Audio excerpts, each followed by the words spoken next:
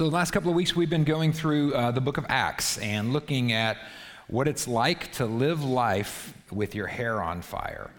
And that comes from Acts chapter 2, and we talked about it a few weeks ago. That was the really strange day when the Holy Spirit came and he rested on his people. And God was no longer a God that was far away. He was no longer a God near us or even a God with us. He was now God in us. And those little flames of fire on their head represented the fact that God's Spirit was living inside each one of us. And on that day, there were some really weird manifestations. Some weird stuff happened when the Holy Spirit came to live in his people. Like they started speaking languages that they didn't know. And they started hearing a sound of a wind that wasn't really there. And they all had these flames of fire on their head. But that wasn't the only manifestations that they had. They also had supernatural boldness, and they had supernatural generosity and supernatural compassion and persistence, and they had these supernatural fruit of the Spirit. As the Spirit was living in them, this stuff started growing out of them: love, joy, and peace, and patience, and kindness, and goodness, and faithfulness, and gentleness, and self-control. All of those were like the result, right? A manifestation of the Holy Spirit living inside of them, and he still lives inside of us. And one of the coolest manifestations that you see in the book of Acts is that these people were hearing from God. Isn't that an incredible thing to think about? These people were hearing from God. God spoke to these people whose hair was on fire. I mean, that's just an amazing thing. If you look through the book of Acts, you'll see like 20 or 25 times that God speaks to them through a dream or a vision, or an angel visits as a messenger, or sometimes it just says the Lord spoke to them, and we don't even know what that was. Was it a text message? Was it an email? Was it an audible voice? Wouldn't you love that? Right? I mean, would it just be the coolest if God would just straight up tell you? Right? I mean, I'm sure you've been in Bible studies before, and somebody will read the word, and they'll say, oh, here's what God is saying in this. And you'll go, oh, yeah. Why didn't he tell me? Right? You ever had that experience? Or maybe you've had a time where somebody will just say, well, God was speaking to me this week, and here's what he said. And you'll go, well, what the heck? Right? Why not me? Why doesn't he speak to me? Or maybe you've had a time where you had a really important decision to make, and you really wanted to honor God with your decision, and you know God knows what's best for you, and you know God wants what's best for you. And so it would really help you if he would just tell you what's best for you. Been there? Because, the Bible doesn't say whether you should join the military or go to college. The Bible doesn't tell you who you're supposed to marry. The Bible doesn't tell you if you're supposed to have kids or where you're supposed to send them to school. And so a lot of times I think we all have this feeling, I wish God would just tell me. I'll do it. Just tell me what to do. I had an experience in my late 20s. I'd worked for this company since I was 14 years old, and man, the job was going great. Some stuff started changing, and I had what to me was the biggest decision of my life at that point, just about, and that was, should I stay with this company? And we got a house payment, man. I got kids in private school, Do I stay or do I go? And to me, that was like the biggest decision in the world. And so I just prayed, God, I just want to do what you want me to do, man. Just tell me what to do, and I'll do it. And he didn't say boo. And it's like, come on, tell me. I'll do it. Just tell me what to do. I'll do it. And so one day I'm reading about Gideon. You remember the story of Gideon, how he put a fleece before the Lord? And he took a sheep's skin and he laid it in the grass. And he said, God, if you want me to do this, then tomorrow morning when I wake up, let's have dew on all the grass, but not on the sheepskin fleece. And that way I'll know that it's from you. And so I thought, well, work for Gideon, right? So I go down to the auto parts store and I bought me a sheepskin seat cover. Brought it home, put it in my yard, put the sprinklers on timer so they would come on during the night. And I woke up in the morning and I go running out there ready to hear from the Lord, right? And I get out there, and during the night, the wind had blown the seat cover away. I said, come on, help a brother out, just tell me, I'll do it. This is important to me, right? I need to hear from you. I resorted to even a further stage, and that is when I got a magic slate. Remember those? I got a picture. Come on, old people. Tom and Jerry, right there, right? And I would leave it beside the bed. And I would just say, God, I need one word, right? Stay or go, right? That's all I'll do it. I'll do it. I want to do what you want me to do. I know you know what's best for me, but I need you to speak to me and tell me what would happen. And man, he never did. And I was so mad at him. It's like, you know what's best. Why don't you just tell me? Why won't you speak to me? And as I grew up, I kind of became aware of the fact that God doesn't always just speak to us because we want him to. And I also became aware of the fact that sometimes I think he wants to speak to us, and maybe sometimes he is speaking to us, and we just don't know how to listen. So today we're going to talk about hearing from God. But here's my disclaimer. I want to be clear up front. I can't make God speak to you, and neither can you. I mean, he's God. He tends to do what he wants. But maybe we can at least be sure that we're tuned in when he does speak to us, right? Maybe we can just find a position or a posture to where we create space for him to speak to us. And we want to make sure that we hear his voice and that we recognize his voice when he does speak to us. We don't want him to blind us and knock us down like he had to with Saul. We want to recognize his voice when we hear it. So how do we do that, right? How do we hear God's voice?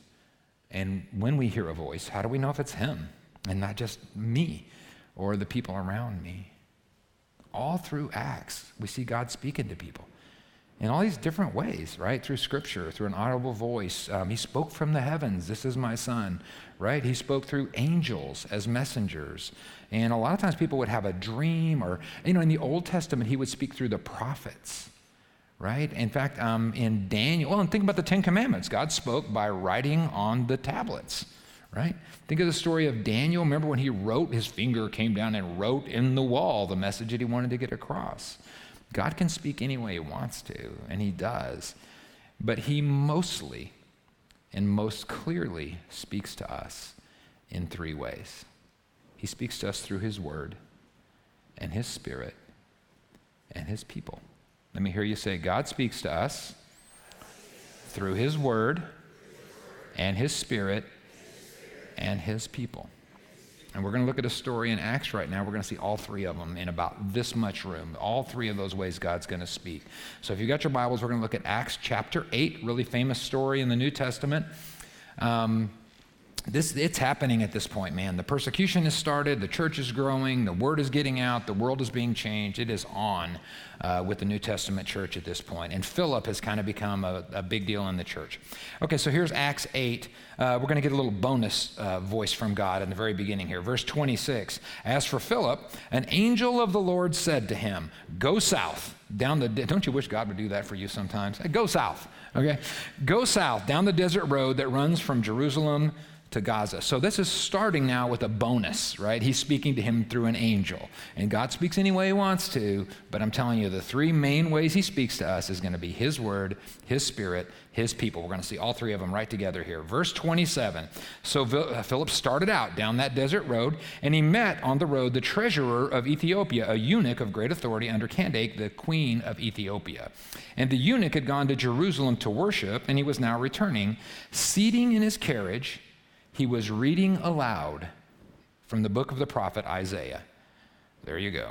The number one way that God speaks to us is when we read his word. Verse 29. And the Holy Spirit said to Philip, go over and walk along beside the carriage. There you go. Right? That is way number two that he speaks through his spirit. It's interesting to me. There's no vision, right? There's no dream. There's no writing on the wall. There's no tablets from heaven. There's no angel. He just spoke to him through an angel 5 minutes ago, right? And now he's going to speak to him directly in his spirit. Verse 30, Philip ran over. So the man's in the chariot. The voice tells him, go over and talk to this guy. So Philip runs over. He hears the man reading from the prophet Isaiah. And Philip just asked him, do you understand what you're reading? And the man replied, how can I unless somebody instructs me? And he urged Philip to come up into the carriage and sit with him. Verse 35, so beginning with that same scripture, Philip told him the good news about Jesus. There you go, right? That's way number three. That is God speaking through his people. That is God speaking through Philip. So as they rode along, they came to some water. The eunuch said, hey, why can't I get baptized? Stopped the carriage, he got out, and Philip baptized him. So there it is. The three most common, clearest ways that God speaks to us is through his word and through his spirit and through his people. And the first way, the most common way, and if I could say maybe the best way, is when he speaks to us through his word. And I say it's the best because it's in writing. You know, you ever get somebody makes you a promise and you go, gotta get that in writing, right? So it's the same. When it's in writing, it doesn't change, right? And when it's in writing, it's not subject to so much interpretation. You know, dreams are great, right? A vision, that's the coolest. Who doesn't want to have a vision, right? That's the greatest. But sometimes it's kind of hard to know what the dream means, right? Peter had a dream in Acts chapter 10. And in this dream, a giant sheet comes down from heaven. And on this sheet, there's all kinds of animals, reptiles and snakes and pigs and alligators. And he hears a voice saying, Peter, rise up, kill and eat. And he says back to the voice, I can't eat that stuff. It's forbidden by Jewish law. I can't eat those animals. They're unclean. And the voice says, don't call unclean what I call clean. And the sheet rolls up all the alligators and stuff and goes back to heaven. What the heck does that mean? Right? I mean, if you had that dream, would you wake up the next morning and say, well, I know where God's leading me now, right? Neither did Peter. Look, verse 17, it says, Peter was very perplexed. What could this vision mean? No kidding. We'll talk about what that means here in just a couple of weeks, but it was very confusing to him. It's very confusing to me. When you have a vision or a dream, it can be very confusing, but I look in the Bible and it says, thou shalt not murder. Right? You may not like that, but does anybody not understand that? Right? Thou shalt not steal. Right? Jesus said, I'm giving you a new commandment. Love your neighbor as I have loved you. Anybody not get that? It's pretty clear, right? The Bible mostly instructs us a couple of different ways, right? To direct imperatives like that, then honor your parents, right? That tells you what to do. And then it gives us good examples and bad examples. We follow the good ones, we avoid the bad ones, right? It's not brain surgery. The Bible says Peter was bold and the New Testament church started and God's word spread throughout the world. Should we be bold? Should we be bold? It's not hard to figure this out, right? Ananias and Sapphira lied to the Holy Spirit and they dropped dead in church. Should we do that? That's not a good idea, right? So it's pretty clear when it's in the Bible. Plus with visions and dreams, it's hard to know, was that a vision or was I just daydreaming, right? Was that a dream from God or was that just a dream? And sometimes you have like the really weird dreams. One time, Margaret dreamed.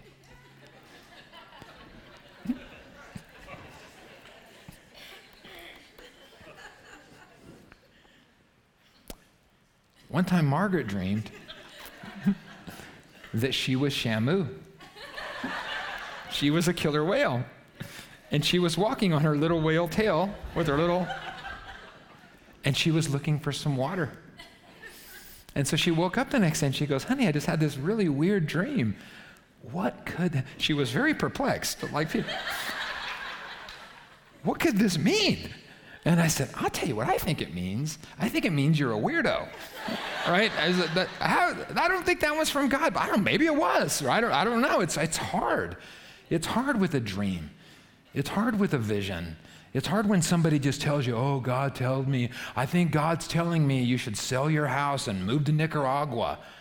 And you think, you know what? I think God's telling me you should sell your house and move to Nicaragua. It's hard to know. But when it's in writing, right? When it's on paper right here, you know it's God's word. So the number one way, and maybe the best way, certainly the most common way God speaks to us is through his word. But he also speaks to us through his Spirit. In verse 29, it says the Holy Spirit spoke to Philip. The Holy Spirit spoke to Philip and said, go walk alongside the chariot. And this is a supernatural event, right? Here's natural, supernatural. Right? This is God speaking to him. It's a miracle. And so by definition, because it's a miracle, that means it doesn't happen all the time, right? But this really happened to Philip. And I think it can still happen to us. And in fact, sometimes I wonder if maybe God is speaking to us in our spirit, but his voice is just drowned out by the voices of the world and whatever, careers, politics, TV, social media, hobbies, just our busyness of our lives is just drowning him out. And I'll tell you, for me, I think that's a problem. I think sometimes God is speaking to me and I just got too much going on. I just got too many things in my ear. I've never heard God speak in an audible voice, but I really think I've definitely heard God speak to me and give me an idea or give me some leading. And man, when he does, I just love that. But it almost never happens when I'm running in circles. It almost never happens when I'm trying to do 100 things at once.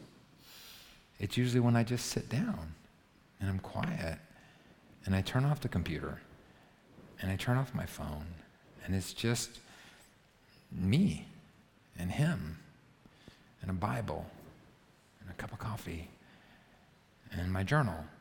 And the Bible is in case he wants to show me something. Maybe he's going to speak to me through the Bible, right? And the journal is just in case he speaks something. I just want to write it down, while it's fresh and make sure I get it. And the coffee is just because I like coffee. But I just will pray, God, speak to me. Here's your book, man. Here, speak to me. Show me something in your word. Show me what you want me to see. Or speak to me in your spirit and give me anything. Give me an idea. Give me a feeling. Give me an actual word about what you want me to do or how you feel about something. And then I just write down what I'm hearing. And the voice is not James Earl Jones. You know what I mean? And it's not always King James version, Verily, therefore I say unto thee, goest now to thine brethren. Right? That's not it. It's not weird. And it's not scary. And it's not strange. It's the way it was intended to be. We were intended to be in his presence. We were created to be in his presence. We were created to interact with him. The Holy Spirit spoke to Philip. The Holy Spirit spoke to Philip. Do you believe that? Do you believe that? The Holy Spirit spoke to Philip. The same Spirit lives in us. Why would we think he won't speak to me? Why do you think he wouldn't speak to you? And I can't make that happen. You can't make that happen. But we can create space for it to happen, right? Maybe just by quieting ourselves long enough to listen. So he speaks to us through his word. He speaks to us through his Spirit, and he speaks to us through his people. God used Philip. God spoke through Philip to explain the gospel to this guy, to tell him about Jesus and to speak the truth into his life. And I believe that there are Philips all around us. Preachers, yeah, but also just Christian brothers and sisters and friends, just people with their hair on fire, right? People that have the Holy Spirit living in them, and God can speak to us through them if they're bold enough to speak and if we're willing to listen. And it's not as common now. I don't think it needs to be as common now as it was like in the Old Testament times. In the Old Testament, here's Ezekiel and Joel and Moses and Habakkuk and all those guys, right? And if you wanted to hear from God, you had to go ask him, what's he saying, right? That's how you did it. You went to the prophet. That's the way it was. God spoke almost exclusively to his people through his prophets. So if you wanted to hear from God, you had to go ask them what he wanted to say. But look what Hebrews 1:1 says, okay? This is after Acts, or during that maybe, but it's after the Holy Spirit has come. Hebrews 1:1 says, long ago, God spoke many times and in many ways to our ancestors through the prophets. Verse 2, and now, in these final days, he has spoken to us through his Son, Jesus. So he doesn't really need to speak to us through prophets anymore, because now the Holy Spirit lives in us. The Spirit of Jesus lives in us. He can speak directly to us. And now we have the Word.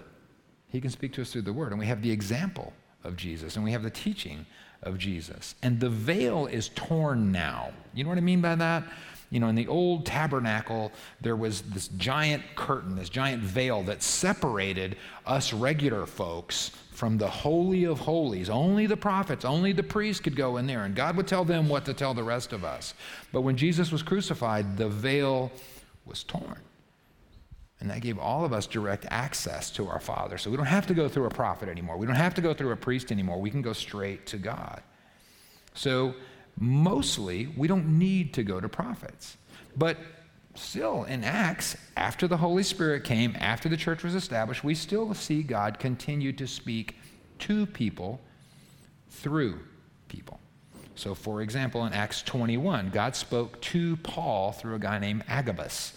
And he told Agabus what to tell Paul. And that was after the Holy Spirit came. So I don't think prophecy is over. I think it's just maybe a little less necessary than it used to be, a little less common than it used to be. 1 Corinthians 12:11 says that the Holy Spirit alone distributes these gifts, right? And he decides by himself who gets what. So there are probably some Christians that don't have the gift of prophecy. So the word is always going to be our surest, most reliable way to hear from God. And so whenever we think we're hearing from him in our spirit, or whenever someone is speaking to us on his behalf and he's speaking to us through his people, we want to be careful, right? When we think God is speaking to us, it's kind of important that we're sure, right?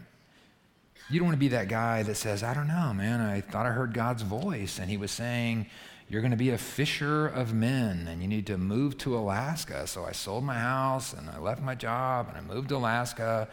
And, it turns out that I had just butt dialed a YouTube video of the deadliest catch. And that's what I had been hearing, right? It's kind of important that we're sure that it's God's voice. When it's in writing, it's easy.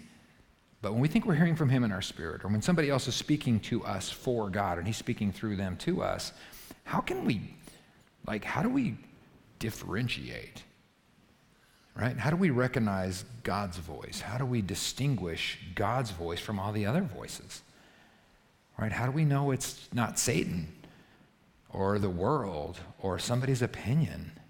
How do we know it's not just my own pride talking? How do we know it's not an amazing subliminal Google ad, right? They're influencing us more than we know, right? If you think God is telling you to buy a bunch of stuff on Amazon, it might be God or it might be Jeff Bezos, right? So how do we know? How do we know? We hear it in our spirit. Somebody says, God told me to tell you this. How do we know it's God's voice? So today, we want to look at 1 Thessalonians 5:19, because some people will say, it's hard, it's scary to hear from God, so forget it. I just won't do it. I just won't try. But this verse says, do not stifle the Holy Spirit. He wants to speak to you, man. Don't hush him, right? Don't stifle the Holy Spirit. Don't scoff at prophecy. Don't make fun of the idea that God could speak to you through someone else. But look at verse 21. But test everything that's said and hold on to what's good. I heard a preacher say one time, eat the meat, spit out the bones, right? So we listen to everything, we test it, and we hold on to what's good. So what's the test? I'll give you 3 quick ones, right? 3 quick, easy, simple tests. You hear a voice from God in your spirit, or somebody tells you God told them something for you. Here's how you test it. And you'll be able to distinguish God's voice from the world, from Satan, from yourself. Test number 1. God's voice always aligns with Scripture. God's voice always aligns with Scripture. Why would he say one thing and write another? Right? God's voice always aligns with Scripture. 2 Timothy 3:16 says, all Scripture is inspired by God. So what does that mean? It means the Scripture is a perfect plumb line, right? You just compare it. I heard this voice. Is that what it says? Does that agree with what the Bible says? If it doesn't, then that's not God's voice. You think you're hearing from God's voice. I don't know. God's telling me, wants me to be happy. I think he's telling me I should kill my husband, take the insurance money, and run off with the pool guy. I think God is speaking this to me. Okay. Maybe. Let's see what the word says. Oh, here we go. Thou shalt not kill. Okay, so that probably wasn't God's voice, right? And some people will say, well, is it always that simple, right? And it's not always that simple. But a lot of times it's simpler than we make it. Jesus said, I'm giving you a new commandment. Love one another. Love each other the way I loved you. How did Jesus love us? Perfectly, sacrificially, completely. So Jesus told you to do that. So if you hear a voice or somebody tells you to do something and it's not that, it doesn't align with Scripture. And if it doesn't align with Scripture, it's not God. Because God's voice always aligns with Scripture. The second test, test number 2. God's voice always aligns with his character. God's voice always aligns with his character. In Malachi 3:6, he says, I am the Lord and I do not change. I do not change. Hebrews 13:8 says, Jesus Christ is the same yesterday, today, and forever. He does not change. James 1:17 says, God never changes or casts a shifting shadow. God doesn't change. He's not like we are. One day he's like this, and another day he's like that. His character does not change. So everything God says is in character. So the more you know God, the more you know who he is and what he loves and what he hates, the easier it is to recognize his voice. Because his voice will always align with his character. When somebody says something to you or you hear something in your voice, you can ask yourself, does that sound like something God would say? If you know him, if you know his character. I'll tell you, our kids department is right next to my office. Note to self. Next time we build a church building, it's going to be different than that. But Pastor Andrea, our kids pastor's office, is right next to mine. So like I can hear what's going on in there, right? I can hear the singing and the talking, and it's kind of because it's through the wall. You know, you can't really understand everything they're saying. But like, let's just say one day I hear a voice and somebody says, I am so sick of these snotty little brats. And let's just say that voice sounds kind of like Andrea's voice. And it's even got that weird little Illinois accent, right? And you might say, was that Pastor Andrea? Because it sounded like her. That's her voice. That's her accent. That sounded like her talking. And I can tell you for sure that wasn't her. Why do I know that? That's not something she would say. I know her. I know her character. That's not something she would say. God's voice always aligns with his character.